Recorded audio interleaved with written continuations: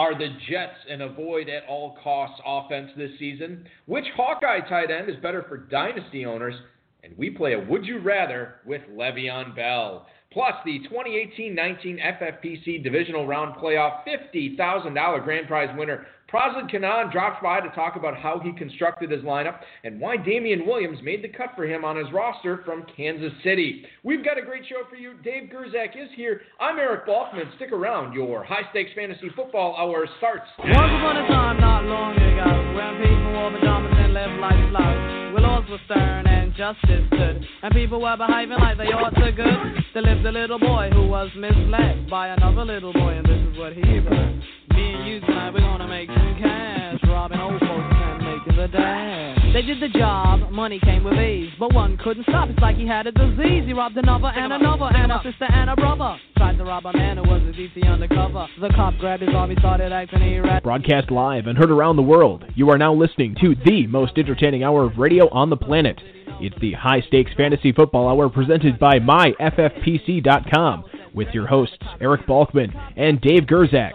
The High Stakes Fantasy Football Hour is your home for football analysis from the best fantasy players in the world. And now, because no one else was available, here are Eric Balkman and Dave Gerzak. Shot for the head, he shot back, but he missed her. Looked around good and from expectations, he decided he'd hit for the subway stations, but she was coming and he made a left. He was running top speed till he was out of breath. Knocked an old man. Hey, thanks a lot. Appreciate it, Rob. Greetings and salutations. Each and every one of you, Volcaholics and Gerzak fanatics, welcome to the latest episode of the High Stakes Fantasy Football Hour presented by MyFFPC.com. I am, of course, your slightly above average host, Eric Balkman. My co-host is indeed the patron saint of fantasy football, the Dizzle, Dave Gerzak. Coming up on tonight's show, who are the rookie tight ends that can make an impact year one for you in 2019? What is Darius Geis's fantasy value at the moment, or Yice, as we coined him last year? That was short, since he got hurt right away. We never got to overplay that awful joke.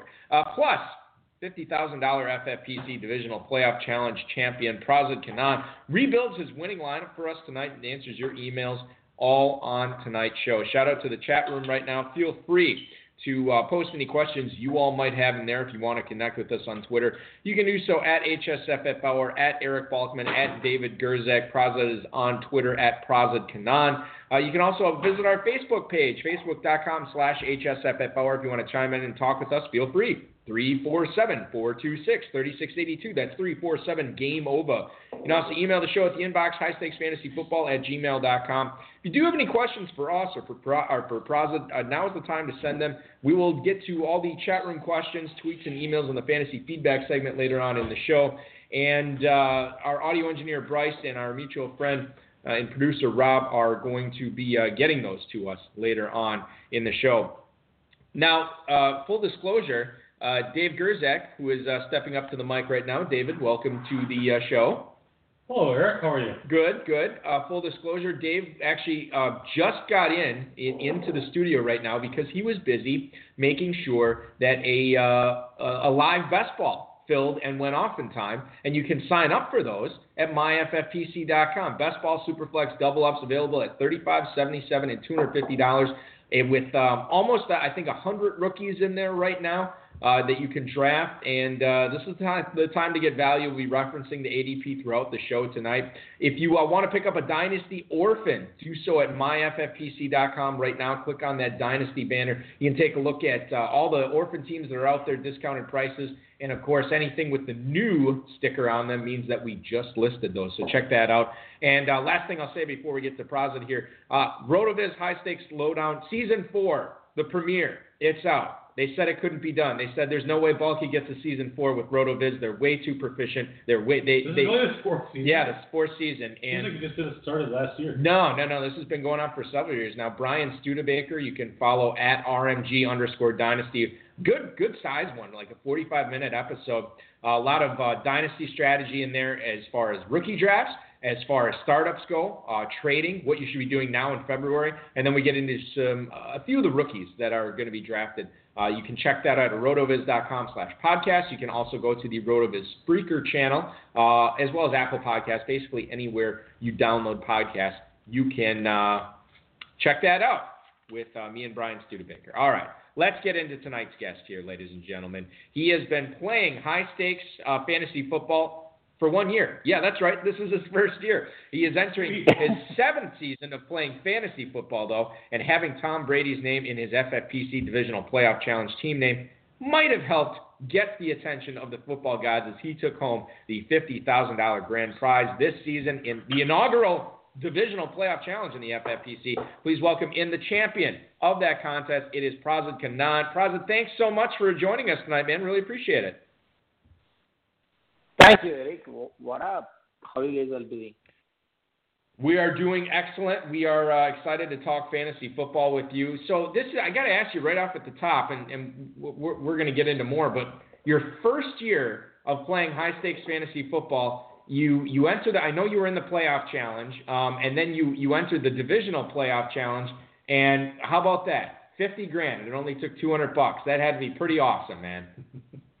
Yeah, it is. It's a dream, man. It is surreal for me. I was still pinching myself. This has really happened. Thanks to Cooks.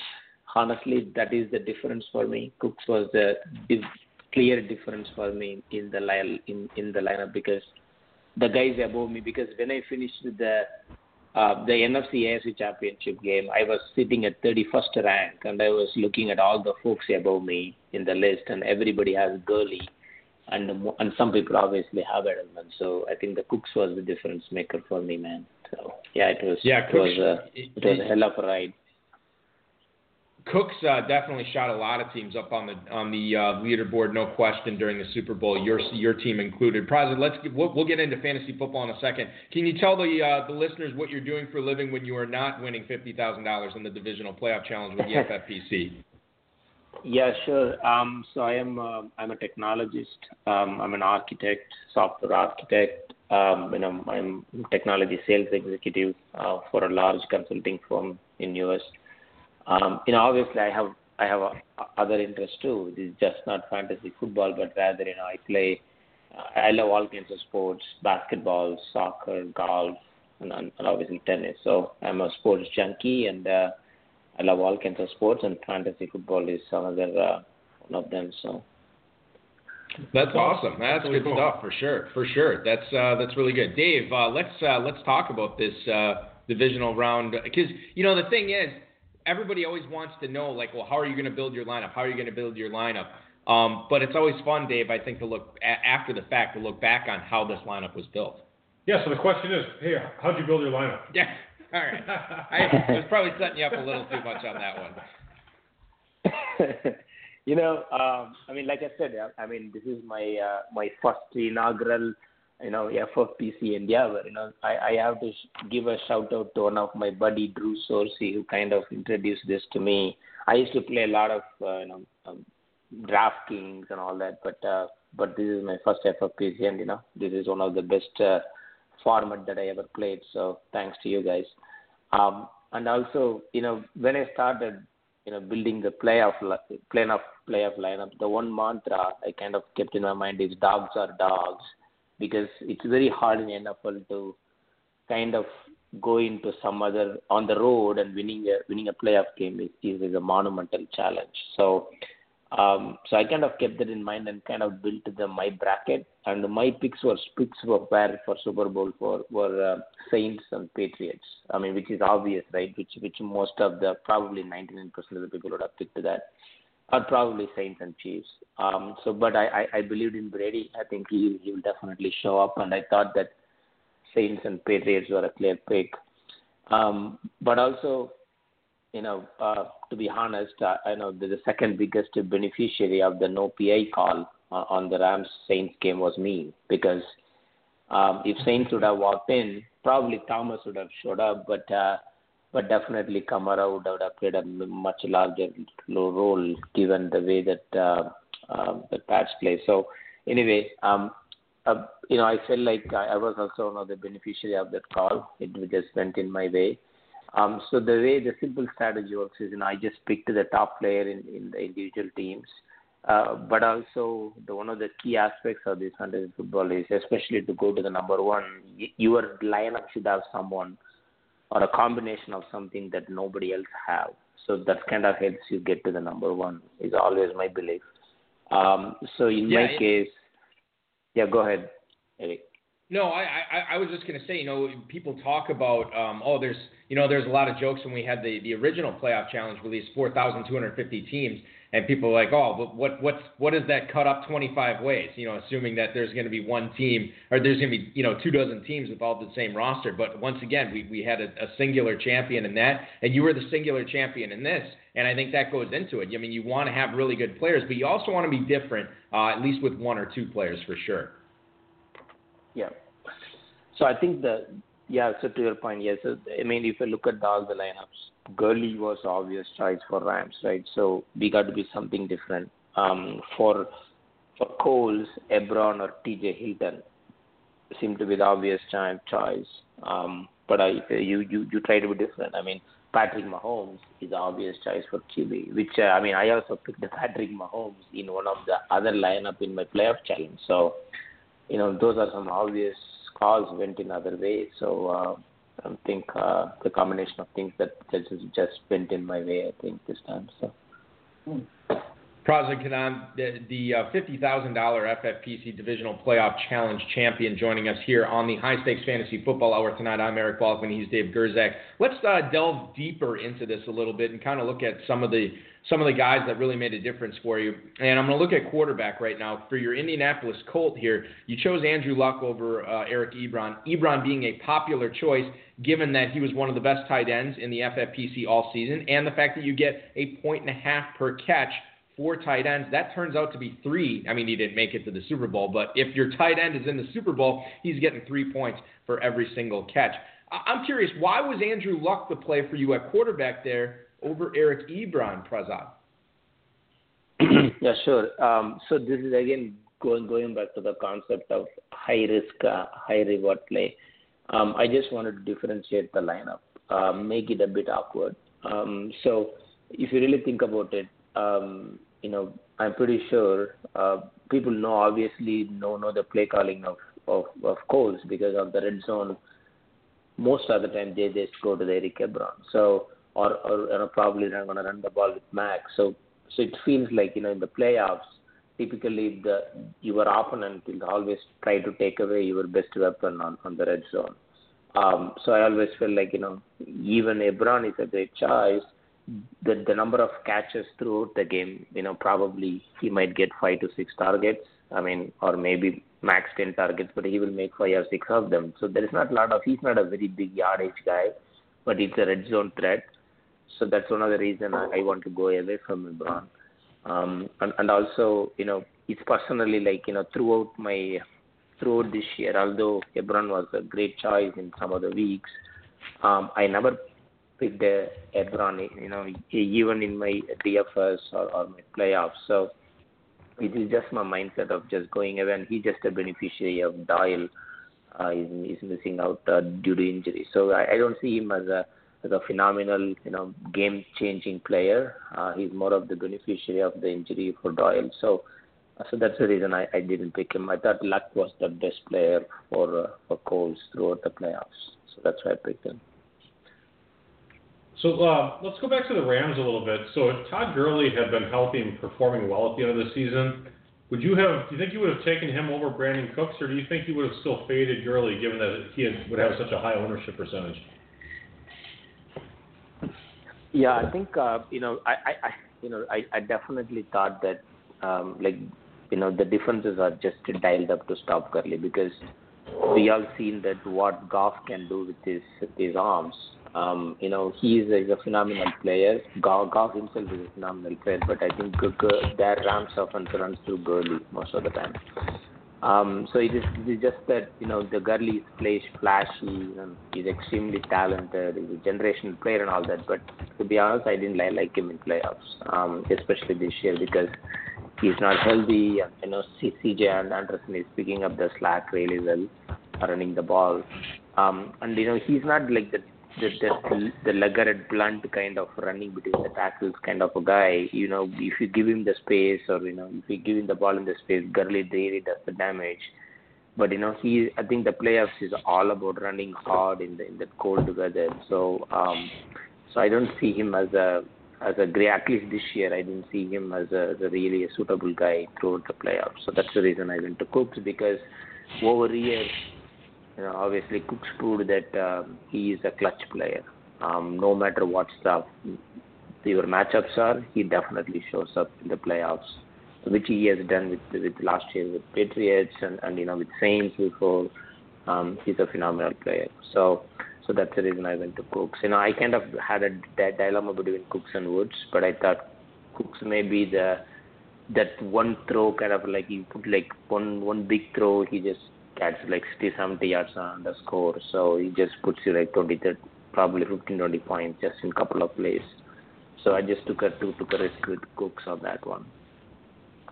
Yeah, I mean, and you're right. Cooks has been clutch in the playoffs, no question. And obviously he, that especially that fourth quarter, he was huge for anybody who owned him for sure. You had a heavy running back team, Prasadh, no question, on this team. And one of those running backs was Damian Williams, another guy that was massive for anybody who had him going in the playoff challenge.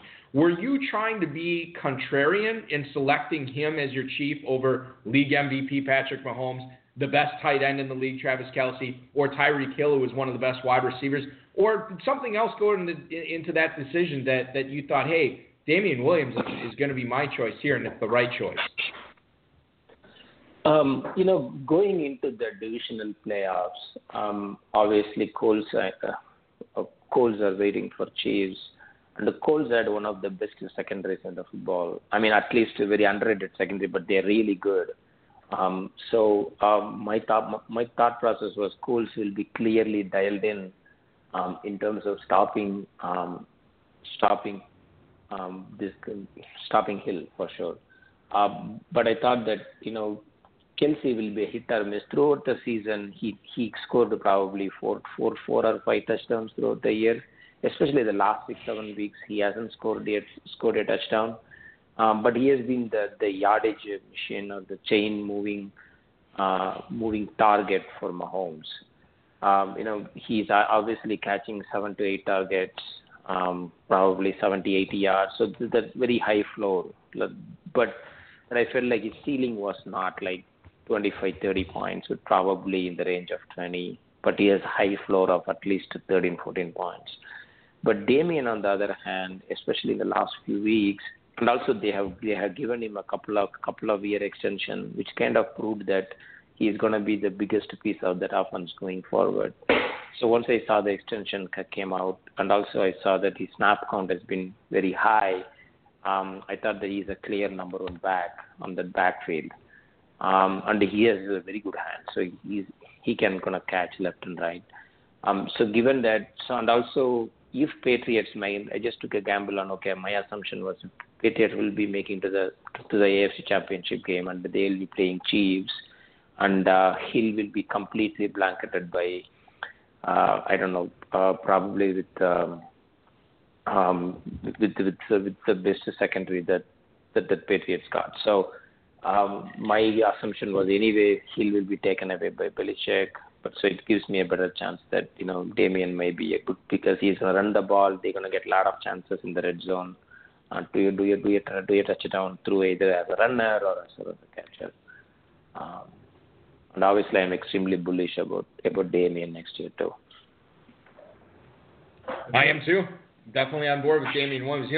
We look at where he's going in drafts right now in the FFPC, Dave. His ADP is 307, which is obviously he wasn't even being drafted last year. He's going at the 307 right now in drafts, and quite frankly, that might be too low. I think the only reason he's going that low is the apprehension of Kansas City maybe bringing on another running back in addition to Williams in 2019. Now that they have parted ways with Kareem Hunt, and the corpse of Spencer Ware is starting to show his age and his wear and tear out there as well. So interesting stuff on Damian Williams there. It kind of, that's Damian Williams, where he's being drafted, scares me a little bit because he's played so well, but he just signed a 2-year extension for a max value of $8.1 million. That's not the type of contract you give someone who you really look at as your feature back.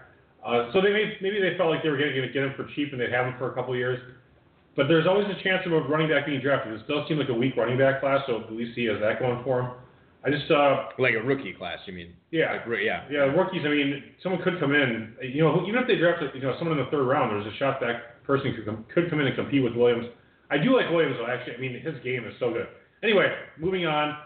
Let's talk about the Saints a little bit. You took Michael Thomas over Alvin Kamara.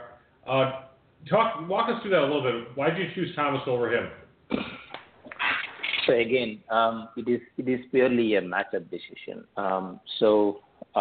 I think Saints were playing Eagles for the divisional round, and Eagles have one of the worst secondaries. So at least, I mean, they are not there somewhere in the 25 to 26. So it's kind of the rank for the secondary. So I thought that there is no one can match up with Thomas on that secondary, which actually they did a pretty good job, honestly. But I thought that Thomas is gonna really milk that matchup, and he's gonna definitely catch probably 7 to 8 catches in the range of 70 to 80 yards, or probably a 100-yard game. So that's the reason I picked Thomas over Kamara. Talking with Prasadh Kannan here on the High Stakes Fantasy Football Hour, the FFPC Divisional Playoff Challenge, $50,000 grand prize winner this past year. One of the stories I always like to hear from the players who win the big prizes, Prasadh, is what it was like when you found out. Take me through kind of when you were watching the Super Bowl, knowing that you had a good chance, and then you see Brandon Cooks at the end, catch those few passes that put you up there. Tell me what was going through your mind and what you were doing when you were watching that, assuming you were watching it. No, yeah, I was. So I was in a Patriots den in Atlanta. I live in Atlanta, so it's kind of interesting because I have this ritual on Super Bowl because we have bunch of folks that I always watch the Super Bowl with, fantasy fanatics and things like that. So when I was talking to those folks before the Super Bowl, I was showing my lineup and I was telling them, today I'm going to support Cooks because Cooks has to show up. He is my wild card today. If Cooks plays big today, and obviously Edelman is going to play, he's going to be in the range of 7 to 8 catches or 7 to 80 yards at least. But Cooks was really different because he's going to be covered by Gilmore, and Gilmore completely. I mean, he's just a phenomenal corner. So I was really worried about his size because Gilmore is tall. Cooks is short. I kind of really worried that he is gonna cut some of his routes, especially the jump balls and all that. But anyway, it kind of works out in my way. But yeah, I was until halftime. There is not a lot of thing happened because Gurley was completely shut down, which made me happy. And Cooks did not do much. He probably 6 to 7 points. And then after the halftime, things changed, and the Goff keep on going to Cook. So every time I think eventually the group that I was with, they stopped supporting the team and rather supporting the Cooks. Everybody was pulling every catch he makes. We jumped out of the table and he was cheering for Cooks, which is kind of weird because we're a bunch of Patriots fans. So especially the last catch, the last drive, especially the last catch he being, I think the one of the things that was really a heartbreak for us is when he was wide open on the backfield and Goff completely wobbled that ball and it took so long to come to him, and by the time Jason McCourty was there to tackle him. So that was a crazy play, and my heart was just, if that catch would have been made, I could have won the save. I know that I would have got a huge lead on top of Gurley and all the other folks and all the folks in the top 10. So, but anyway, it didn't happen. But I'm glad that Cooks made enough catch on that last drive. Probably 2 or 3 catches he made that kind of helped me get through. So I'm really thankful.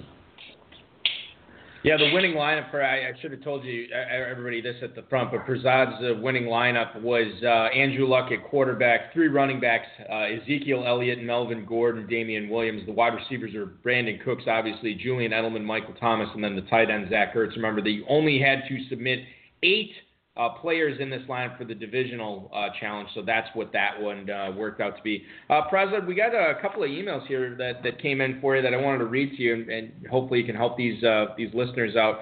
First one is Joe in Defiance, Ohio. I think we've gotten an email from Joe before because I remember the Defiance. Yeah, it's always stuck in my mind.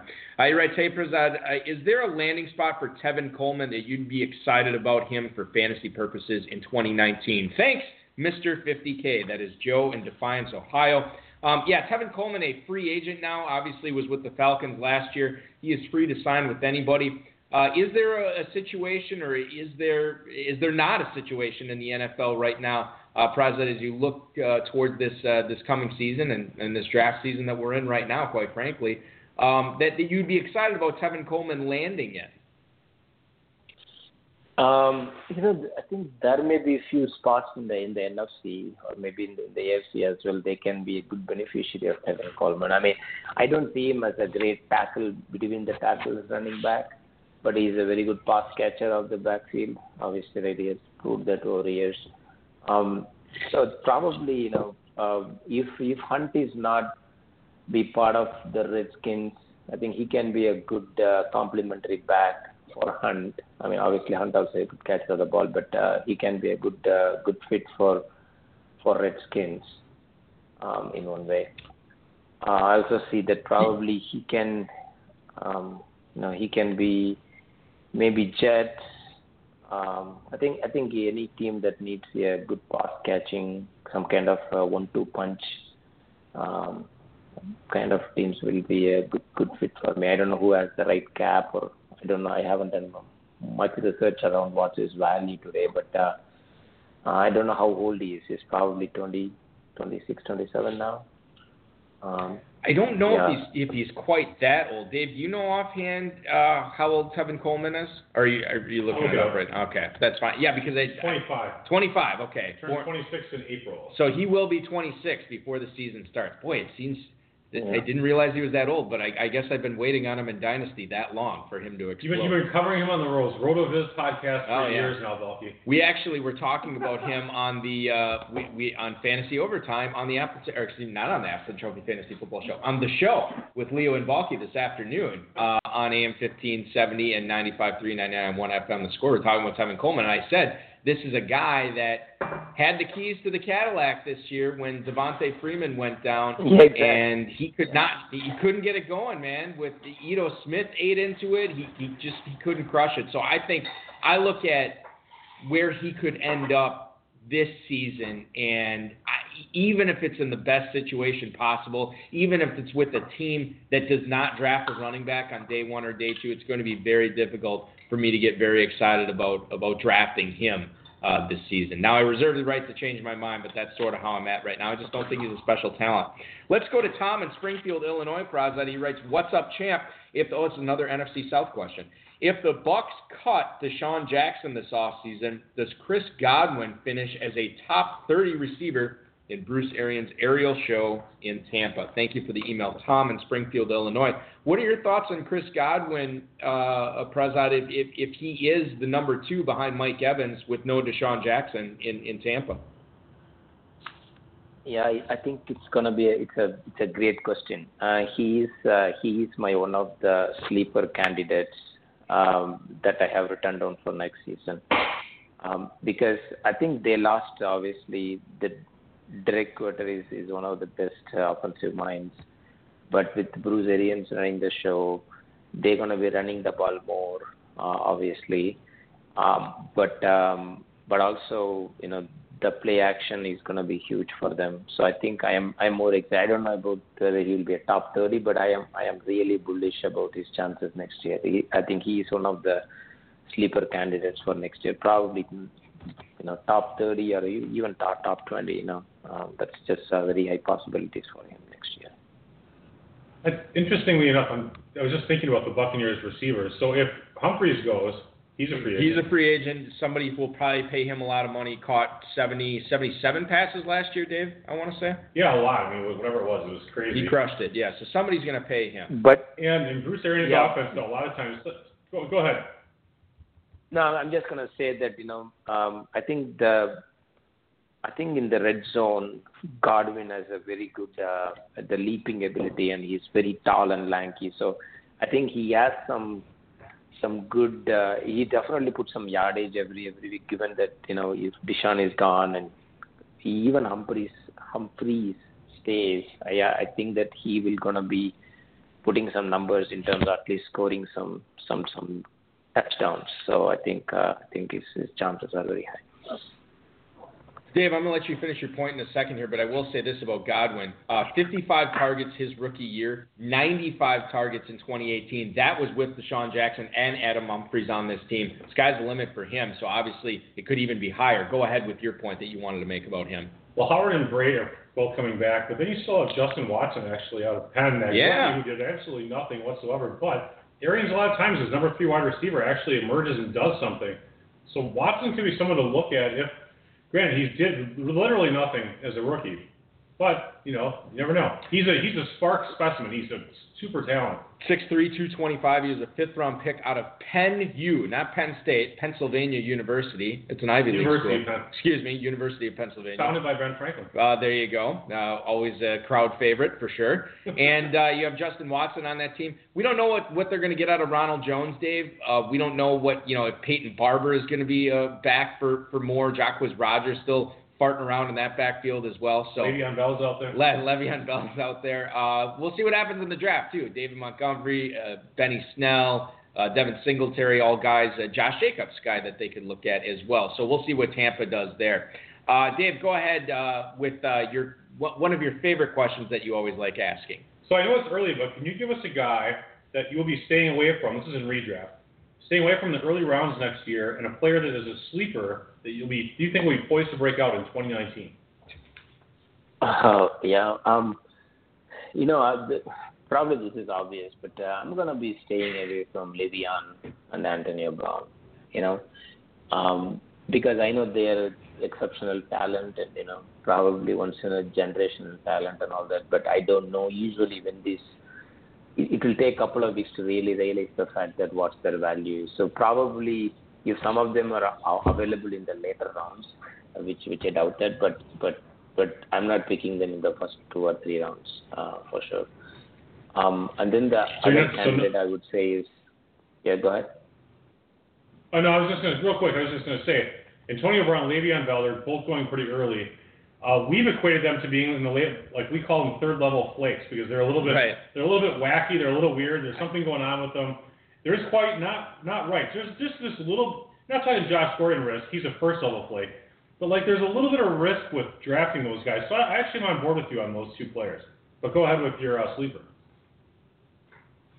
No, I'm just gonna have one more guy is Jimmy Garoppolo. I don't know how much he's gonna be good coming back from the MCL and the ACL that he has. So it's gonna be interesting.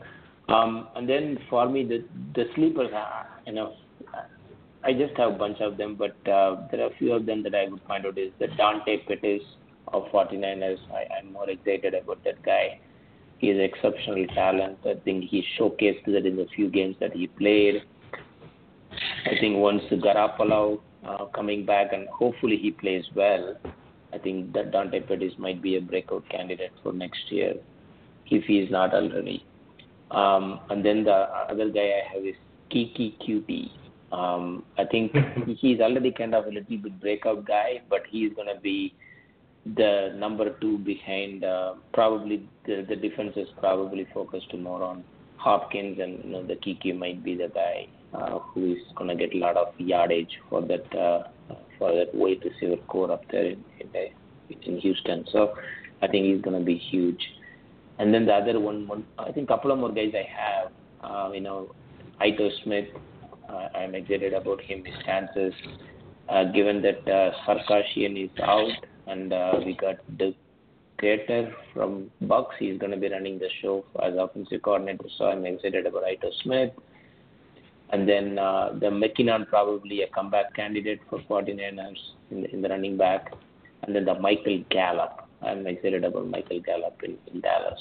So lots of young players. I like that. QC, I feel like if Dr. James Andrews could just go ahead and do a double hamstring implant during the off season for QT, that would be it. That's all he needs to actually play a whole season, get 10 touches a game. Yeah, or just see Dick Cheney's doctor. I mean, that guy had a ton of robot parts. I think Kiki QT could probably benefit from that. Check out the movie Justice League. Whatever they did to Cyborg, I think that could transform Kiki QT into a massive fantasy get next year, no question.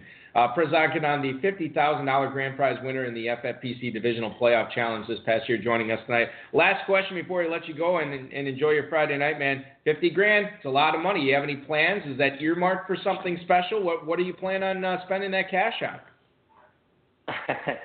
The one thing I would tell you that, which I'm not going to do, is I'm not going to Vegas.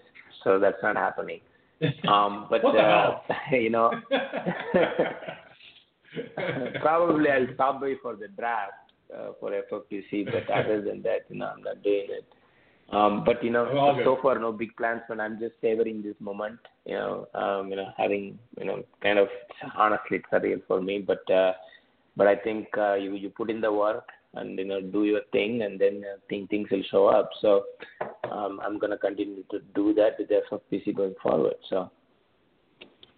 Very good. And I know you're in the software industry, so if you do decide to invest into some sort of tech startup or software company that you think is a hot stock, my email is dave@myffpc.com. Yeah, let us know. Let me know which stock you're investing in.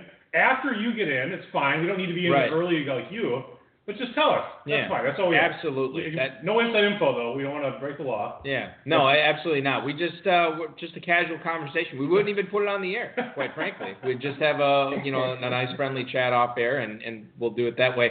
Prasadh Kannan joining us tonight on the High Stakes Fantasy Football Hour, the $50,000 grand prize winner in the FFPC Divisional Challenge. Follow him on Twitter @Prasadh Kannan. Congratulations, my friend. I'm thrilled that you stepped in your first year and you win a 5-figure grand prize. That's awesome.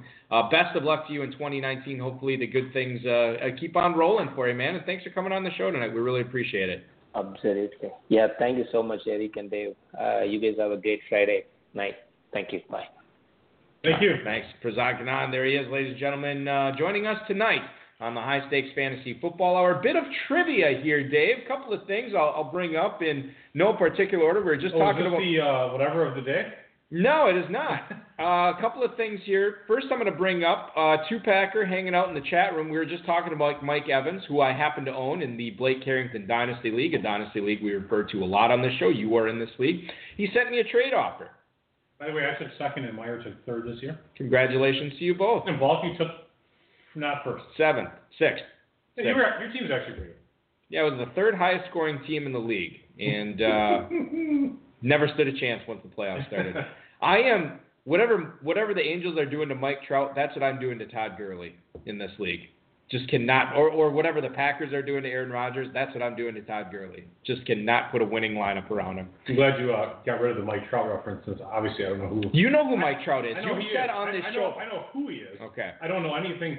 He could be missing a limb. He could be shot. He could be, and he could have hit for the cycle today in February. In pre-spring training. Is it spring training yet? Not yet. Next week though. Oh. Pitchers and catchers. In batting cage training. Right. I wouldn't care. Batting cage training. Perfect. So I have Mike Evans in this league. Two-packer offered me the 108 and the 109 for Mike Evans. That's hilarious. Have not rejected it yet, but I feel like letting him know over the air which way I'm leaning, and it's hard pass, huh? Yeah. Other thing I'm going to mention, we had that, was it a 35 FFPC that went off at 9 o'clock tonight? 10 o'clock Eastern, excuse me? Yep, 10 Eastern, yep. 10. I was playing Words with Friends with Jason Kahn, former guest of the show, Jason Kahn. And he actually sent me a message on there. Guess who joined another FFPC best ball tonight? Really? I said, was it the one that went off at 10? He said, yes. I said, were you the last one to sign up? And he said, no, I was like 8th or 9th. He ended up getting the 2 pick. Number 1 was Saquon Barkley. He went with Gurley. He wanted to take Ezekiel Elliott, just couldn't pull the trigger on Elliott, so he went with Gurley there. And I said, yeah, Dave couldn't start the show because he had to make sure that league filled. And he said, that Dave, always working. He also said, if only people really knew. Right. And he says, hi. And he says, Love how you multitask, spanking me in Words with Friends and taking my fantasy dollars. Well done. Yeah, I'm not. He's beat me 3 games in a row in that, so I'm not that game so hot. Good. No, it's. I like playing with Jason, and no one else. That's it. All right. How do we want to? It's Scrabble. It's essentially Scrabble. Oh. That's all it is. It's called Words with Friends. Oh. Yeah. Thanks to Football Guys, Roto World, and Rob for tonight's rundown, ladies and gentlemen. Not a whole lot of news going on. So we're gonna be delving deep tonight and there's news. Picking the brain of Dave. Really? There is news? Sure. All right. Do you have something special in mind, or should I just go with what I got here? Go with what you got. We'll talk about whatever we got to talk about. All right. The Jets have hired former Lions offensive coordinator Jim Bob Cooter as the running backs coach in New York. This, according to the Rap Sheet on Twitter. Jim Bob Cooter, of course, was he was Detroit's offensive coordinator for the previous 4 years, and he was actually an assistant with Adam Gase, Jets head coach Adam Gase, in Denver under head coach John Fox. Well, that's a whole lot of mediocrity. Now, the offensive coordinator in New York is Dewell Loganes, and Adam Gase is calling the plays. So you have Jim Bob Cooter, you have Dewell Loganes, you have Adam Gase there, Dave. Wow, that is a powerful tandem. Oh, wait, I'm not done. You have receivers like Quincy Enunwa and Robbie Anderson. You have running backs like Elijah McGuire and Isaiah Crowell, and you have a quarterback named Sam Darnold. I think I shouldn't say I'm totally avoiding the Jets because you have me turned on to Chris Herndon, but I think he's the only guy I'm really considering in this offense, and quite frankly, I'm not that excited about him this year. Your thoughts on just avoiding the Jets' offense entirely in fantasy drafts this year? I don't think I can avoid them entirely because there are only 32 teams. You got to pick some teams. Even if they're a 6-10 team or 7-9, they're not the worst. They're not the worst team in the world, and I guess I'll just kind of see how things play out. I agree with you. I'm not getting too excited about all those players that you just mentioned, but there's a lot of off-season still to come, so we'll see what happens with the skill level or the skilled players that they have going on. Robbie Anderson currently going at the 805 in FFPC drafts. Chris Herndon going at the 905 in drafts, and I'm just looking. I would imagine that they're going to. There's going to be some significant rookies on this team. Isaiah Crowell going at the 2006. And the reason I'm a little optimistic about the Jets is because you still do have Sam Darnold, right? He's a great He's the guy that I'm excited about. Exactly. Yeah. He can lift this team up, and so I have a little bit of optimism just because of Sam Darnold and his skill set. So Herndon especially, what do you have, 40-some catches for 500 yards and 3 or 4 touchdowns or something like that? That's not that great in general. For a rookie tight end, that's fantastic. Right, and not only that, but this is a player that we had mentioned in the pre-draft process. I shouldn't say we, it was all you on this one. We had mentioned in the pre-draft process, you had mentioned in the pre-draft process, a guy that you were very excited about, had great athleticism, was not a highly drafted guy, but he ended up carving out a pretty good fantasy role for redraft teams that selected him and picked him up last year. So but keep in mind, I was kind of ripping off the RotoViz tight end model, and I'm trying to think of who was here. Oh, man. It's okay. You don't have to cite the person. Just cite what you were going to say about it. Well, it's interesting, though. It talks about their odds of starting 64 games, and he was one of the players that actually hit that model. It has to do with speed, score, age, bench press, and market share of yards in college. That's how my wife chose me, by the way. And Chris Herndon, for 2018, that's very funny. Very nice. Mike Gesicki was 60% chance of hitting that number. Dallas Goedert, 50%. And next was Chris Herndon, the third highest ranked tight end at 36%. So that's a pretty good score, actually, right, given where he was drafted. So, given how he did as a rookie, I think he's going to hit that number. Was he the best rookie tight end last year? He definitely outperformed. Goddard is the only other guy I can think of. Gesicki was nothing. Hurst was nothing. Yeah, Hurst was terrible. Gesicki, like you said. Mark Andrews, he was okay. But yeah, I think he was the best rookie tight end last year. Jalen Samuels, they showed him here, but he obviously wants to play running back. Yeah. By the way, we did tout Jalen Samuels, and he didn't start. He started 3 games only, but he did really, really well. And I'm pretty excited about Jalen Samuels as a cheap guy to grab at any point, wherever he's getting drafted. Grab him if he's there. Right. Because why not? He's a good player. For anybody who is streaming this or downloading it later, I want to remind everybody we do this show at 10/9 Central every Friday night. You go to blogtalkradio.com/HSFFO or hang out in the chat room with the other high-stakes players. And I got to tell you, Aces, Rebels, and Two-Packer are busy formulating the next trade offer for Mike Evans and Todd Gurley that Two-Packer is going to send my way, and it's not good. It is here we go. not good. He's saying Todd Gurley, I sent him for Adrian Peterson and a player to be named later. Who I cut? Yeah. Who did you cut? Adrian Peterson, yeah. I don't want to get back on the running backs yet because we just got done talking about Chris Herndon with the tight ends and rookie tight ends this past year. Let's continue on with the rookie tight ends in 2019. Dane Brugler, who writes for The Athletic, now believes Texas A&M tight end Jace Sternberger is going to be drafted in the late second round or early third round. Now, if you're not familiar with Sternberger's work, he is 6'4", 250 pounds. He is Brugler's number 4 tight end. He only played one significant season with Texas A&M last year, and it was a good one. Scored 10 touchdowns. That was 40% of the Aggies' receiving scores last year. He averaged 10.7 yards per target last season too, Dave. Now, I know A&M likes to throw the ball around, and they do it a lot under Jimbo Fisher there. However, I will say this is a guy that you should probably be paying attention to for those dynasty leagues in the FFPC where you get 1.5 per catch for tight end. I think he has more juice, more hum on him than Gesicki did last year, more than Hurst, more than Andrews. Now, we'll see what he does at the Combine because he is a little bit slight, but as far as a move tight end, I'm definitely interested. Yeah, he's got a cool name, too. Sternberger. How are you going to fit that on the back of you know what's funny? It reminds me of Jake Stoneburner, who was a tight end for Ohio State a few years ago and kind of flamed out of the league. Did he? Yeah. Plus, he does have the first name Jace, which reminds me of Jace, the piece of crap Amaro, the former Jets tight end who sucked and was awful. Who I believe was also from A&M, wasn't he? Jace Amaro? Maybe. I'm going to look that up right now. How about this?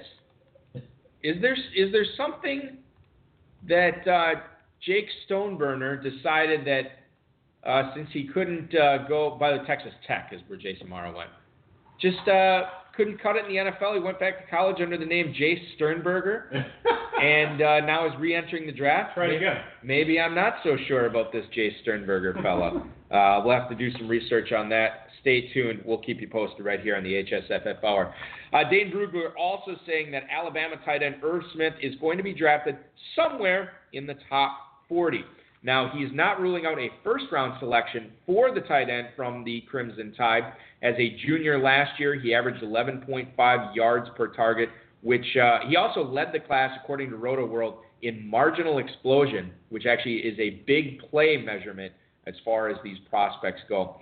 He was very successful in the red zone in college, which is good for the next level. Right now, the Draft Network's Joe Marino has Irv Smith going to the Patriots with the final pick of the first round. And if Rob Gronkowski retires, that is a yummy spot for him, at least right away as he begins his NFL career. You look at Irv Smith, I don't know, people probably just want to compare him to O.J. Howard. I don't know if they're the same player, but Irv Smith, Jace Sternberger, just two guys, Dave, in a tight end class that I actually pretty well like this year. Yeah, this tight end class is shaping up, actually, and it's Irv Smith. The one thing you know about him, he went to Alabama, which means he was probably the number one ranked tight end coming out of high school, right? Because Alabama pretty much gets whoever the hell they want.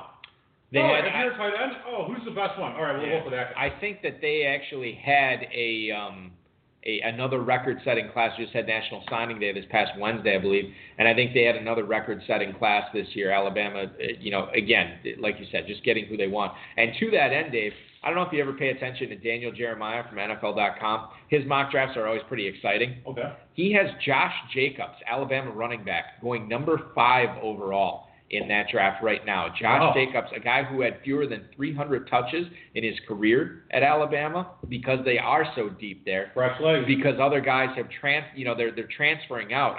It boggles my mind if you're a 5-star player and you're going to another team with other 5-star players. I don't think I would want to do that. I want to go in a place where I know I'm going to still compete against very good talent and get out on the field. In Alabama, for whatever reason, they just get 5-star after 5-star there, and Irv Smith's one of them. Isn't it funny, like Alabama and Georgia, too, at running back especially, they'll have a junior who's they're going to play their final season because they're going to go come out early, and they'll be like, oh, like Xavier Wilson or whatever, this young freshman, he's even better than this guy who's the 21-year or 20-year-old junior. There's this guy who's an 18-year-old kid, averaged like 12 yards a carry, had 5,400 yards in high school and 85 touchdowns. And it's crazy. It seems like it happens all the time. Yeah. It happened with Chubb. Remember when Chubb was like first coming in as his freshman year of college? And they're like, Chubb's better than anybody else because it's already on the team. And I think Gurley, anyway, whatever. Well, I mean, people said that about Dalvin Cook's little brother when he came to Georgia as a 5-star recruit, James Cook, and he quite frankly, didn't see the field a ton. Did you know in this draft, coming out early, he's a junior. I think his name is Elijah. I have to look this up now. But from Georgia, a running back named... I'm sorry, this is terrible radio, ladies and gentlemen. I am not doing so good right now. Elijah Holyfield, the son of former heavyweight champion Evander Holyfield, is going to be in this draft class as well. He could potentially be a back-end day 2 pick. That's another guy we should keep an eye on and see where he's going to be going in dynasty drafts after it's all said and done. I'm kind of interested in Bryce Love from Stanford because he's been we haven't talked about him. This is interesting, yes. Because he's a compelling case. Yeah, he was super crazily highly touted coming into last year, right? And then when he had some injury problems or whatever, had a bad year. He did have a bad year. He had some ankle problems. I remember last year everybody was assuming he was going to come out after his junior year. I remember seeing the tweets. Just got the 101 and traded for the 102 in my FFPC dynasty draft. Hello, Barkley and Love. Like just being bandied about as the obvious number 2 or maybe number 1 over Barkley. And I don't know about that, but then he has the bad season this year. He deals with the ankle issues. He is a slight back. He is not a very thick guy. 5'10", 203, so short and lean, kind of like Gio Bernard a little bit. Right. Without the ass issue. Right. He actually, Dave, I don't know how you feel about this, but he skipped the Pac-10 media days this past season because he did not want to miss class. You know what, dude? If you're going to Stanford, you go to class. I mean, you can make. The people who go to Stanford and graduate, they can make as much money as NFL players once they actually get their jobs in Silicon Valley and whatever else. And plus, he's obviously a pretty smart guy. If you got to Stanford, even the athletes have to get pretty good ACT scores and SAT scores to get in there. I like Bryce Love quite a bit because he's not being talked about anymore. But what changed really? It's like he was an awesome player, unless he all of a sudden has lost his ability to run the football or his ankle injuries are perpetual or whatever. I just don't see that as a probability. And I think he's a player you can get in the second round of rookie drafts, and you'll be happy. Take that shot and see what happens. Even if he's behind a stud player, I think it's worth it to take a shot on Bryce Love. I like the name too, Love. Bryce Love, great. Just an FYI, and I'm going to brag here a little bit. My cousin was on the 1997 National Championship cross-country team from Stanford University. That's really cool. Jason Balkman. Nice. Just had a baby, his second baby. So what, he has did he have him put into his body? No, his wife gave birth. Oh, thank God. Yes, just had. Where does he live? Congratulations to him. He's bounced around. I believe he was. He's a bartender? No. He actually went back to school to become a doctor a few years ago, and I believe he is one right now. I think he went to Case Western, and I think he is living for his PhD. Or whatever. And I believe he is living in Ohio right now. Case Western's a good school. He was in Vermont for a while. He's originally obviously from California, and now I believe he's living in Ohio. Cool. Yeah, that's pretty neat. Good for him. Yeah, exactly. He had his picture in Sports Illustrated. Did he really? Yeah. In the crowd thing? Or it wasn't an in the crowd because he was just a cog in the championship. If you ever look at the SI, they'll have like a big picture before the faces in the crowd, and it showed the whole team, and he was in there. So, very cool. SI still around? Oh, yeah. I'm just kind of kidding. Yeah. No, it's whatever. We were just talking about rookie tight ends. I want to stay on that tip just for a little bit longer. T.J. Hawkinson, according to an NFL personnel executive, is more athletic than people are giving him credit for, a.k.a. he's white. And the executive expects Hawkinson to impress at the scouting combine this year. Now, this is a guy who reminds a lot of people of George Kittle, and not just because they both went to Iowa. Hawkinson is one of two Iowa tight ends, Noah Fant is the other one, who could get selected in the first round of the draft coming up in April. He can get down the seam. He can win contested catches. And this is a guy, Dave, as we look at this tight end class, might be the best one. The aforementioned Daniel Jeremiah from NFL.com, has him going number 8 overall to Detroit. Wow. Number 8 overall? Number 8, yes. That is huge. That's a really big deal, especially for FFPC. If you're going 8 overall at tight end, that's massive. You're going ahead of like other quarterback prospects and so on. When was the last time a tight end went that high? Ebron went 10th. Has any tight end gone higher? O.J. Howard, I think, was number 5. Was he? He was 5? I'm going to look that up right now. Man, it's crazy. They usually just don't go that high. They're kind of like safeties a lot of times. You get them in the second and third rounds usually, and even the good ones. Gronk was a third round pick. Isn't that crazy? Yeah. He went in the third round. Was it the third, right? I was not even close. Hernandez was in the second. O.J. Howard was the 19th overall pick. It's an expensive pick. I thought I feel like there was a tight end that went 5th overall, like higher than Ebron. I can't remember who it was. Because Tony Gonzalez was a first-round pick, but he was at the end of the first, wasn't he? Yeah, he's the first ballot Hall of Famer. Good for him. Good for him, absolutely. Okay, so I don't know if you have any thoughts on Hawkinson v. Fant right now as far as these Iowa tight ends go. I don't think you can go wrong. I like them both. And quite frankly, I would love Green Bay to get one of these guys. Why? So they can give him 90 targets? It's a new coaching staff. Maybe they finally throw to the tight end like other good teams do. Right, and I can't remember the last time the Packers I guess I can remember the last time the Packers invested a first-round pick in a tight end. Can you tell me who it was? Out of the U? Bubba Franks. Bubba Franks, out of the U. I want to say 1999. Thank you. And he went to a Pro Bowl, at least one Pro Bowl. He really was not a great receiving tight end. He was not. He was a really good blocking tight end. He was not bad. He's a pretty good blocking tight end. He was all right. But if they invest a first-round pick into or even a second-round pick into a tight end, I really love that. We've been trying to fix the Packers on my local radio show this week, Dave, and we thought we could do it in 10 minutes, just the two of us, me and my co-host. It required 20 minutes and a third co-host in order to do it. I think we've got it solved, and part of that was T.J. Hawkinson and a tight end on day 2, which I hope that they do. So that is where we stand on those Iowa tight ends. We'll see how they do at the Combine. I can't believe they just released some numbers this week.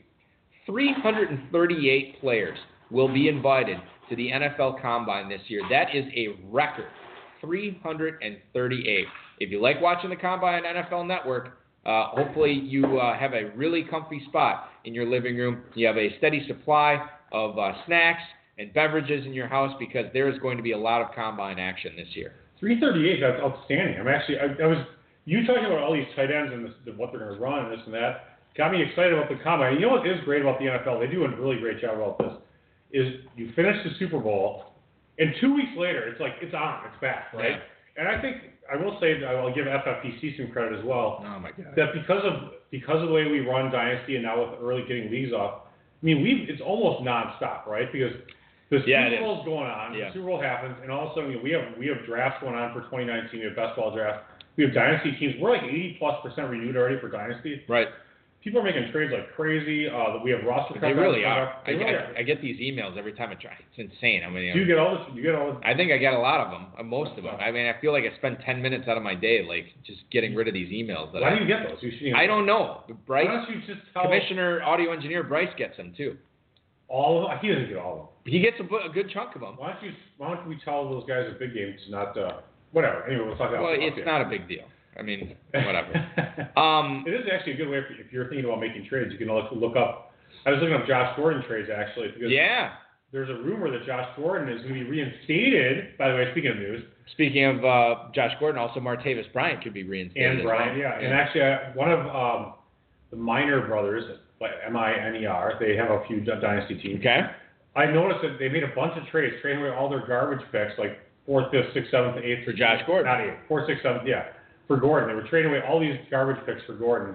I'm like, what the hell are they doing? And then a day or two later, the news came out. So that was interesting. Elite talent over everything else. Glenn Lowy, we talked about that on a previous High Stakes Lowdown podcast, and I think I really take that to heart. It is never more true than it is when it comes to FFPC Dynasty rosters. I think that is a great way to spend those late-round picks in your leagues in order to acquire an asset like Josh Gordon, whose value, quite frankly, can only go up. Oh, it actually can go much further down. Can it really? Yeah, it can be worth zero. Pretty quick. It's got to be worth pretty much close to zero right now, dude. Some of the they trade away a couple of thirds, a fourth, a fifth. I mean, those picks actually are. I think there's some value to those picks because you have to cut a lot of free agents in FFPC. So I understand. And you have to cut a lot of veterans that then become free agents. Let me ask you this. This is actually a topic that Brian Studebaker and I talked about quite a bit. And I'm not going to reveal his thoughts on it. You can check out the episode. Yeah. Brian, by the way, who won... Not Brent. No. There's two different FFPC players. Great. Brian won 4... He plays in 10 FFPC Dynasty Leagues. He cashed in 8 of them last year. He won 4 of them, including 2 1250s and a 2500. He knows what he's doing. Seriously, he does. I know. I don't need to give a... Well, what? I mean, it's just like, I'm saying it a little tongue-in-cheek, obviously. Yeah, that's fine. So we're talking about Michelle versus White. Think about the Patriots' offense next year, Dave. You have 72-year-old Tom Brady at quarterback. Maybe Rob Gronkowski doesn't come back. Maybe Josh Gordon isn't reinstated. Gordon may or may not get reinstated. I think Gronk's coming back. Okay. Julie, you are more confident than I am. Julian Edelman will be another year older. Okay. And you're going to have Isaiah Wynn coming off IR. He takes steroids during the offseason, Right, so he just misses the first 4 games that he can come back to the Super Bowl MVP. Do you have a problem with that, by the way? To be honest, not really. Yeah, I didn't either. And I was talking about this. I'm like, he looks totally ripped too. It's like, oh man. Under the current rules, he served his penance and moved on. You can't hate the player. You literally have to hate the game. Right. And that's my issue. By the way, off topic, does the NBA even test for pot or anything, or don't they even care? No comment. So they can't possibly test for pot. Listen, Dave, but half those guys are stoned during games. I'm not going to get into that. So anyway, Isaiah Wynn, who was their first round pick last year, went on IR pretty early, New England. Yep. You think about what this offense could be next year, and you have a couple of guys at wide receiver that are whatevers, Patterson, Dorsett. I think this could be a massive Michelle White year in 2019. Yeah, I get that. I mean, well, they're going to want to run the ball more frequently or do short passing game, but I don't think Belichick just sits on his hands and doesn't acquire receiving talent. And a lot of times he does it so cheaply and always at the end, like with just random guys that are laying around like spare parts. Or he trades for one. Well, that's great. Yeah, he did trade for Cooks. That was interesting. And then he got back the same pick later, which was also interesting. What about this? Antonio Brown's the guy. I was just going to ask you that. What are the chances that the Steelers would trade him to the Patriots? I mean, if they do it, it's almost ludicrous to do it because it's within your own conference. And I know. Dave. But you're talking about the elite. Look at that. Like, people can't see this right now, but I'm looking at Dave Gerzak's face. He literally has words coming out of both sides of his mouth right now. Okay? You're right. Go ahead. In this particular instance. Oh, so now we're qualifying it.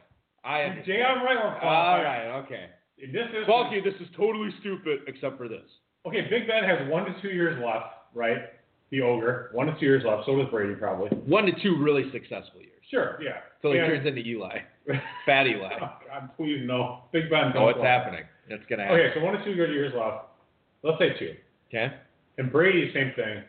And they're in the same conference. And the Patriots division is so crappy. It's always so terrible. I mean, we have Miami and the Jets and Buffalo consistently sucking. Buffalo's defense is always good, especially at home. And it looks like they got a quarterback now. Yep, it does. But nevertheless, offensive line's pretty good. They're still not on the Patriots level. So They always roll through their division. Nobody in that division is close to the Patriots level. You can't give up Antonio Brown to a team like that because you're going to be playing on the road in the playoffs. If you make the playoffs, you just can't do it. You know, but Dave, I don't know. Unless it's the best deal. Antonio Brown doesn't really strike me as the type of guy who would be motivated by that. Doesn't strike me as the type of guy who'd have a chip on his shoulder. Yeah, I know, right? He only beats his girlfriend or whatever. No, but I'm saying, like, if he's going up against the Steelers in the playoffs, I mean, what's the over/under on total receiving yards for him that game? 290, 292, yeah, something exactly. like that. Yeah. No, you make a good point. And he would like throw the ball at Big Ben like on the sideline or whatever, and as if it's his fault. Right. That he's an ass. Okay. Well, whatever, Dave. I mean, he is. Antonio Brown is not a very nice fellow. I don't really want to get into the whole. I don't know any of these guys personally, so I don't want to, get into that. But he's very competitive. He's an excellent football player. Right. Phil in Willow Grove, Pennsylvania, leading things off this week. How's it going? With you guys already in full-on best ball mode, I decided to jump in myself, but I'm not sure where I should target Le'Veon Bell. Could you play a Would You Rather with him for me? Thank you for the email. Phil in Willow Grove, Pennsylvania. You're drafting this early? That's crazy. So, yeah, okay, well, why would you even say that? I'm making a joke. It's funny. Hilarious. All right, Dave, would you rather have Alvin Kamara or Le'Veon Bell? All right, Kamara. Melvin Gordon or Le'Veon Bell? I'll take Gordon, but it's really not as far away as I would have thought. I agree. Le'Veon Bell or James Conner? I'm going to take Bell, actually. I'm going to take a random Bell. Okay. I would take Conner there, but it is close. Le'Veon Bell or Nick Chubb? Chubb. Okay. Are you surprised? Maybe you're not because you're taking Chubb here. Chubb is going at the 203 in FFPC drafts right now, Dave. He is the 1, 2, 3, 4, 5, 6, 7, 8, 9th running back off the board. Does that seem right to you? I guess maybe it does. Now that I think about it. The fear of Chubb is the pass catching. You have an ascendant offense, great quarterback coming up.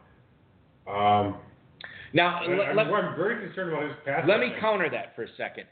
Freddie Kitchens took over the play calling duties. At week 9, something like that, week 8, right around there, about halfway through the season. Okay. It's not like Duke Johnson is all of a sudden this world beater, right? Which, if you're concerned with the pass catching, those passes would have to go somewhere. And Duke Johnson maybe had. Did they go to Chubb? Well, my point is, like, I don't necessarily think that the offense is going to change all that much from second half 2018 to 2019. Part of the reason Freddie Kitchens got the job is because the offense is very successful. Part of the reason the offense is very successful because Nick Chubb was a huge part of it. And that was a Nick Chubb who didn't catch a lot of passes. So my point is, does the pass catching notion hold water here? Certainly you'd like him to catch passes, but even if he doesn't, look at what the numbers he did. Yeah, so let's look at the numbers. Actually, that's a great point. And so from weeks 9 through 17, does that sound fair? I'm just throwing it out there. I'm not trying to be whatever. That's fine. Actually, I'll put 9 to 16. We'll get rid of that. 17 here. And Nick Chubb averaged. We need a full-time intern. 19.7 yards. 19.7 points. Right. He was number 6 running back. He had a 36-point game week 10. 28-point game week 12. He had a bye week in there. And he did very well. He was just behind Derrick Henry, by the way, which I think he's a super value. And Chubb is interesting, though. This is really interesting. When did Kitchens take over? I don't really remember. So, okay, Nick Chubb, we know that there was the dealings of Carlos Hyde. But as of week 7, Nick Chubb had a total of 3 targets and no catches. 0. But from weeks 8 through 17, he had a total of 20 catches for 149 yards and 2 touchdowns with 29 targets. So he got week 8. It was like, 3, 1, 3, 3, 3, 6, 1, 3, 3. It's not great, but it's not 0, right? And he's a great touchdown type back. He's a huge player. He's a big guy. He's going to always score touchdowns. Big boy. As John Dorsey calls him. Hey, big boy, you want to be on the Browns? Oh, hold on. I'm sorry. I don't know if the listeners heard that. I really apologize. Did you hear that? Yeah, I did. Okay, all right. You trying to pull up the clip? I'm trying to find out what week Freddie Kitchens took over. Oh, right on. Yeah. Hey, big boy, you want to be on the Browns? 5'11", 227. I do like Chubb, actually. He's a great player. And also, he has the Matt Waldman stamp of approval. He's the number 1 back from last year's draft, including Barkley. Right. Yeah. No, okay. All right. So even with the, so I think Chubb can catch 40, 45 passes. I think it was the mid season. I mean, we don't need to get into it, but okay. So you'd rather have Chubb than Bell? Okay. Yeah. By the way, real quick, week 9 through 16. Let me just reiterate that Christian McCaffrey was the number 1 running back by 5.8 points over Saquon Barkley, and number 2 running back was Ezekiel Elliott with 25.338. So number 1. All right. McCaffrey, 28.2. Am I stupid for? I know I missed the boat on Elliott this last year. Am I stupid for eschewing him again this year? Maybe. I mean, what's wrong with him? 103. Yeah, he's good. I don't know, man. Kellen Moore is the OC. Jason Garrett, like basically lame duck status. John Kitna, the quarterback. It's continuity. It's continuity. That's actually good. You have Dak Prescott, who's still there. The offensive line is still great. Yeah. You have Cooper at receiver. That actually opens things up. All right. I mean, Dallas is going to be pretty decent. Their defense will probably relatively half suck, and the offenses in that NFC East are pretty darn good. So they're going to have to score. Did you ever see the movie Ant-Man or Ant-Man and the Wasp? No. Okay. Actually, I saw Ant-Man. I did not see the... Do you remember when he went into the quantum realm? No. Okay, we're about to go into the quantum realm of Would You Rather. I'm going to do a Would You Rather inside of Would You Rather. Ezekiel Elliott... By the way, Inception is on right behind you. So. Oh, there you go. All right. Well, I'm going to make you think that you thought of this yourself. Yeah. Ezekiel Elliott or Christian McCaffrey? McCaffrey for me. McCaffrey? For me, McCaffrey. Okay. McCaffrey or okay, I think I know this one. McCaffrey or Gurley? I'm taking McCaffrey. Okay, I figured you would. McCaffrey or Barkley? I'll take Barkley. Okay, Barkley is right now. McCaffrey is my number 2 back. So you would, if you had the first overall pick in a draft, you would take Barkley. I would. And if you had the second overall pick, you'd take McCaffrey, assuming Barkley won. Yes. Okay. I would. Go ahead and make your point. That's it. There's no point. Le'Veon Bell or David Johnson? Bell. I'm going to go Bell, too. I hate that Arizona team. Until they show me something. And if I miss the boat on David Johnson, I'm totally fine with that. I actually think Johnson will have a pretty good season. Le'Veon Bell or Joe Mixon? I'll take Bell. Agree. Le'Veon Bell or Dalvin Cook?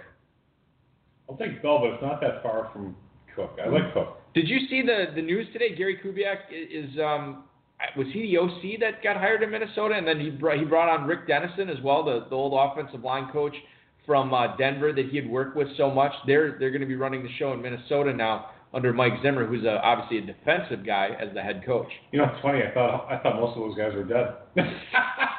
Was Zimmer? Yeah. Zimmer and Kubiak are still living. That's good. I'm just kidding. Kubiak's 57. I'm only 10 years. Well, and Kubiak had those health issues that I think that's why you're saying. Kubiak actually though. Usually when you hear about him running an offense, it's pretty good news. So I feel pretty good about him running the Vikings. If I was, it's weird. I'm not a Vikings fan, but if I was, I'd feel pretty good about it. Unlike the Packers fans who don't feel so good about where they're at right now. Oh, okay. Well, how do you? Who's the OC for the Packers? Nathaniel Hackett. What is he? He is a 24-year-old graduate assistant. No, I'm just kidding. He's like, no, he is like, he is young. He's like in his mid to late 30s. That's fun. So it'd be so funny. 24-year-old Yale grad. He got his PhD at age 19. He was a stock boy at the local come and go or whatever. Quick trip. Last one: Le'Veon Bell or Joe Mixon. Oh no, I already did that one. Le'Veon Bell or Sony Michel. Bell for sure. Michelle does not catch passes. I agree. I don't think Michelle's going to catch passes. I like Michelle. James White's there. They don't need to throw to him. I actually am trying to trade Michelle. And I actually like her. Hey, Meyer, what do you think about that? I'm trying to deal Michelle. I'm just checking the chat room. 2 Packers. Sony Michel 102 no matter what. Yeah, he's passed already. Michelle doesn't catch passes, Meyer. I'm going to just reiterate. Everybody should go download the Brian Studebaker latest high-stakes lowdown. We really get into the Michelle James White discussion. This is compelling stuff. Good, is it? Yes. Pete in Birmingham, Alabama. How would you two compare and contrast the skills of Lamar Jackson and Kyler Murray as it relates to fantasy? I'll hang up and listen. Thank you for the email, Pete in Birmingham, Alabama. Kyler Murray, Dave, this is an interesting guy. A guy who said he will attend the NFL Combine. A guy who was a first-round pick by the Oakland Athletics in Major League Baseball. And he's angling to be a first-round pick in the National Football League as well. You'd be the first ever athlete to be drafted both in the first round of the MLB draft and in the NFL draft. He obviously, I'll lead things off here between Murray and Jackson. He does not have the running chops and the athleticism that Lamar Jackson had. Lamar Jackson was truly, the word freak gets thrown around a lot, but Lamar Jackson was uber athletic, and what he's able to do with his legs in the quarterback position was awesome. Which was, I will say, we have touted since day one. We totally agree. Kyler Murray, on the other hand, while he can move the chains with his legs, he can extend plays. He is not the athlete that Lamar Jackson is, but he is a much more pure and polished passer. That said, he's like 4 foot tall, which is an issue. He's 5'11", about my height. 5'11", my foot. In his bra. What's the line from Liar? Is that the line from Liar? Yeah. 5'10" in his bra. Okay. Whatever. He's a short guy. The other thing that you have to keep in mind, maybe he plays baseball. I mean, I don't know what's going to happen. There is that risk. You know, and I don't think it's a good one. I think he does play in the NFL, but still, I am nowhere near as bullish on Kyler Murray as I was Lamar Jackson last year. I totally agree, 100%. I don't mind Murray, but I would not. Remember in rookie drafts, I was targeting Lamar Jackson anywhere from the 112 on.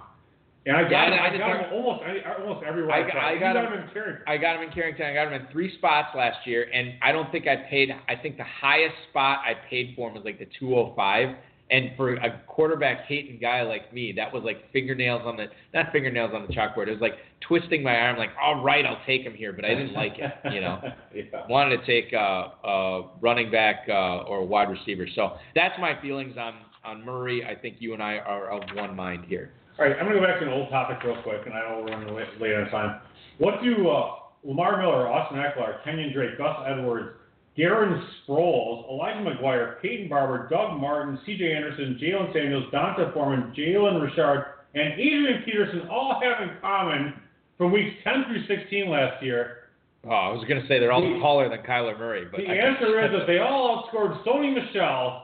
Because Sony Michel was the number 37 running back, averaging a whopping 10.467 points per PPR game, weeks 10 through 16 last year. Yeah. Sony Michel, no thank you, no matter what. Okay, that's funny. Kentucky team name, no thank you, no matter what. Yeah, it's fine with me. Unless James White tears his ACL, in which case I will Sony Michel. Ah, there you go. Well, what about Burkhead? You still got Burkhead farting around in that backfield, too. Yeah, good point. Forget it. Glenn in South Plainfield, New Jersey. Could a change of scenery do Devin Funchess some good, or has the ship sailed on him, and what would you give up in Dynasty to acquire him right now? Thank you for the email, Glenn, over in South Plainfield, He's a free New agent Jersey. now, right?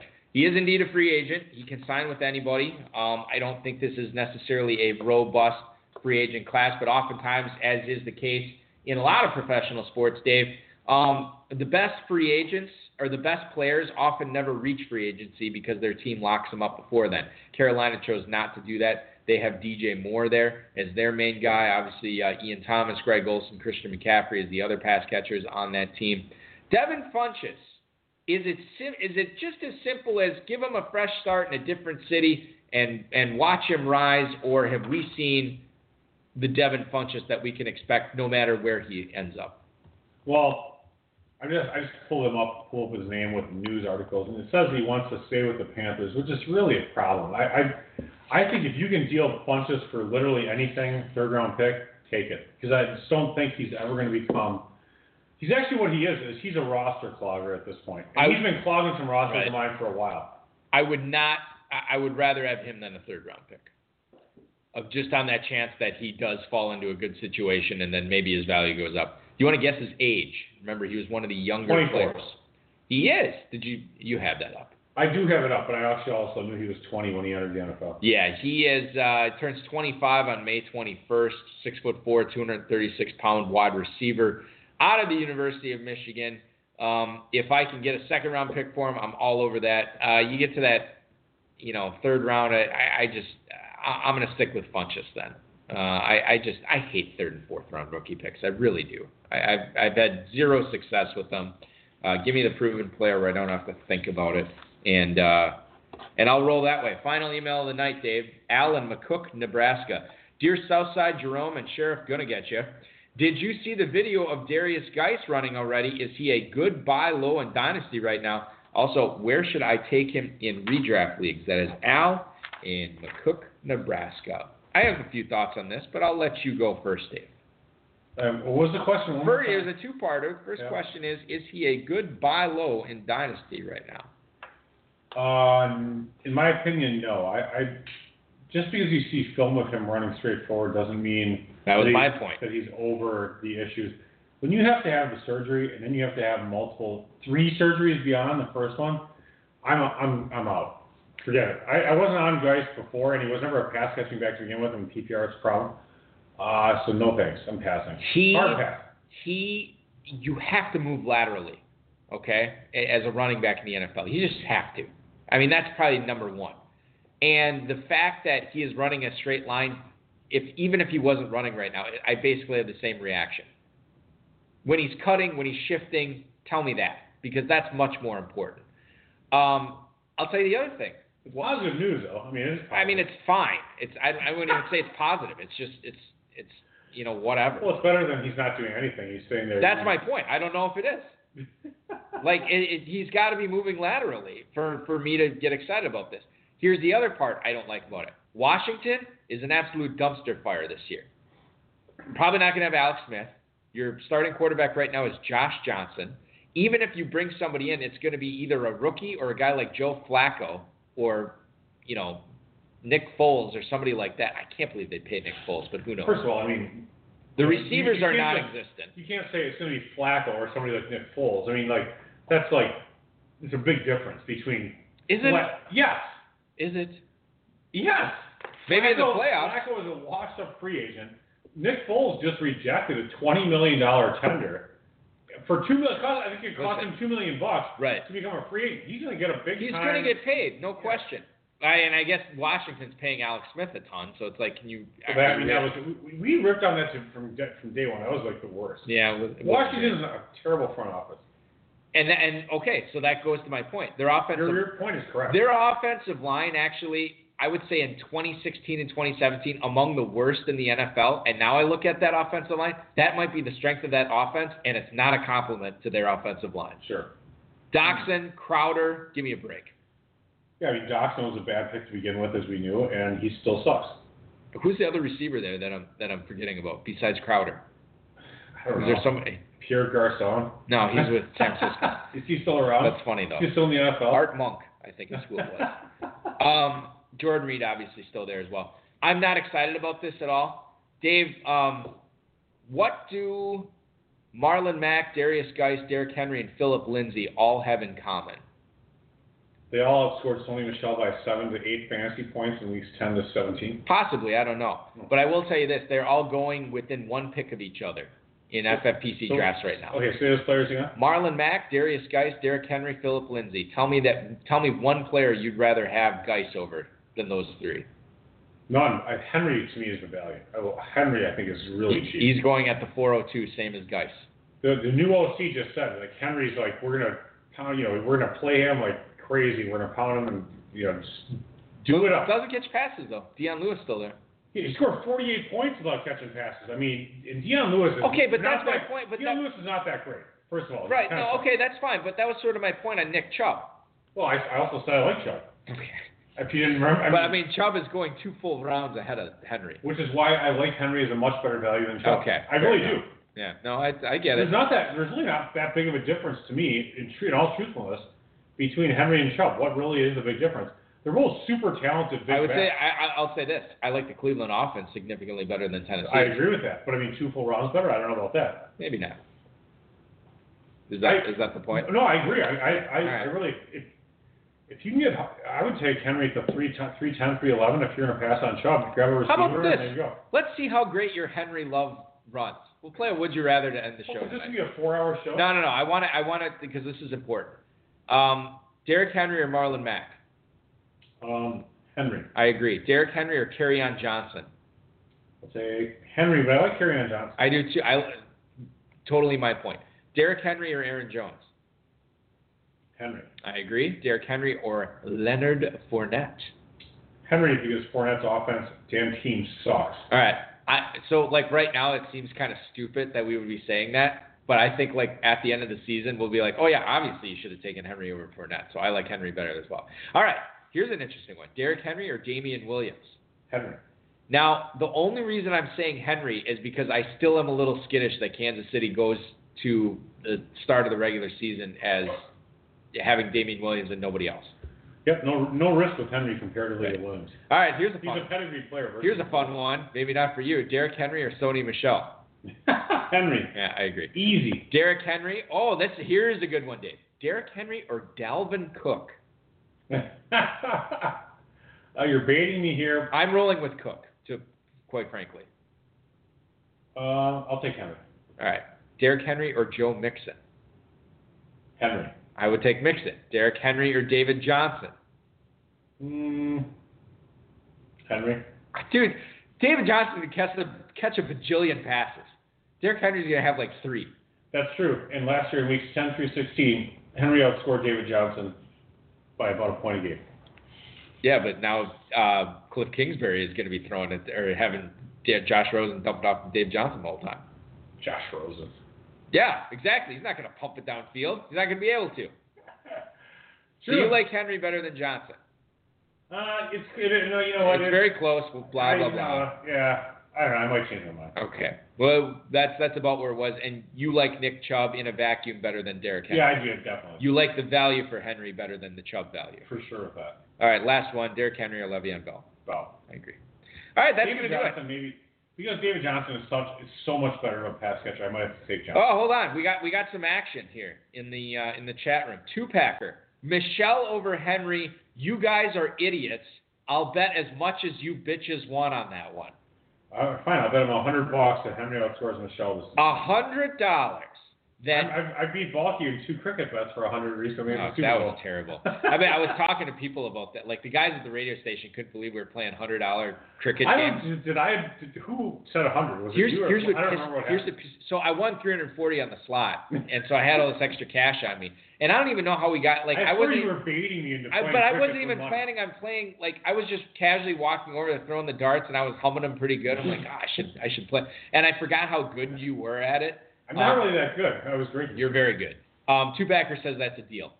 All right, deal done. So, all right, so Dave Gerzak has Derrick Henry. Two-packer has Sony Michel. More total points in 2019 between those two guys. Weeks 1 through 16. Weeks 1 through 16. You guys have 100 on it. So there you go. That'll be fun. So, but I had this money, and I'm like, and I don't know if I was like, I don't know what I was. We had some shots of Fireball. I was overserved. Well, then and also the we get server that. She was a very attractive. Yeah, and I said to her, I'm like, hey, what was in that bomb that you gave us? She's like, you want another one? I'm like, no, I just want to know what was in it. Here you go. Here's another one. She just gave us a tray of and then the real Leroy didn't do his, so I did his. She wasn't 21, so she couldn't drink. I think I shouldn't. I'm not even going to say how many drinks I had under there because it's embarrassing. But yeah, so I blame our buddy Aaron for costing me money on this because we won $100 on the first game. You destroyed me. The second game I came closer, but you still won. I wanted to go 100 again, and you were ready to until Aaron said you don't do 100 again. You got to stop taking his money. And you're like, fine, I'll do 20. And I'm like, okay, fine, I'll do 20. Yeah, and I won the third game. By the way, in the third game, you hit, and this is cricket we're playing, you hit a 9 mark. I had a 9 mark. Triple. But my whole point was Aaron cost me $80. He did. Because if it wasn't for him talking you out of doing $100 on that game, I would have won 100. Yeah, you're right. It's just so frustrating. Yep, you know what? It's a lesson. I'm going to keep all the money.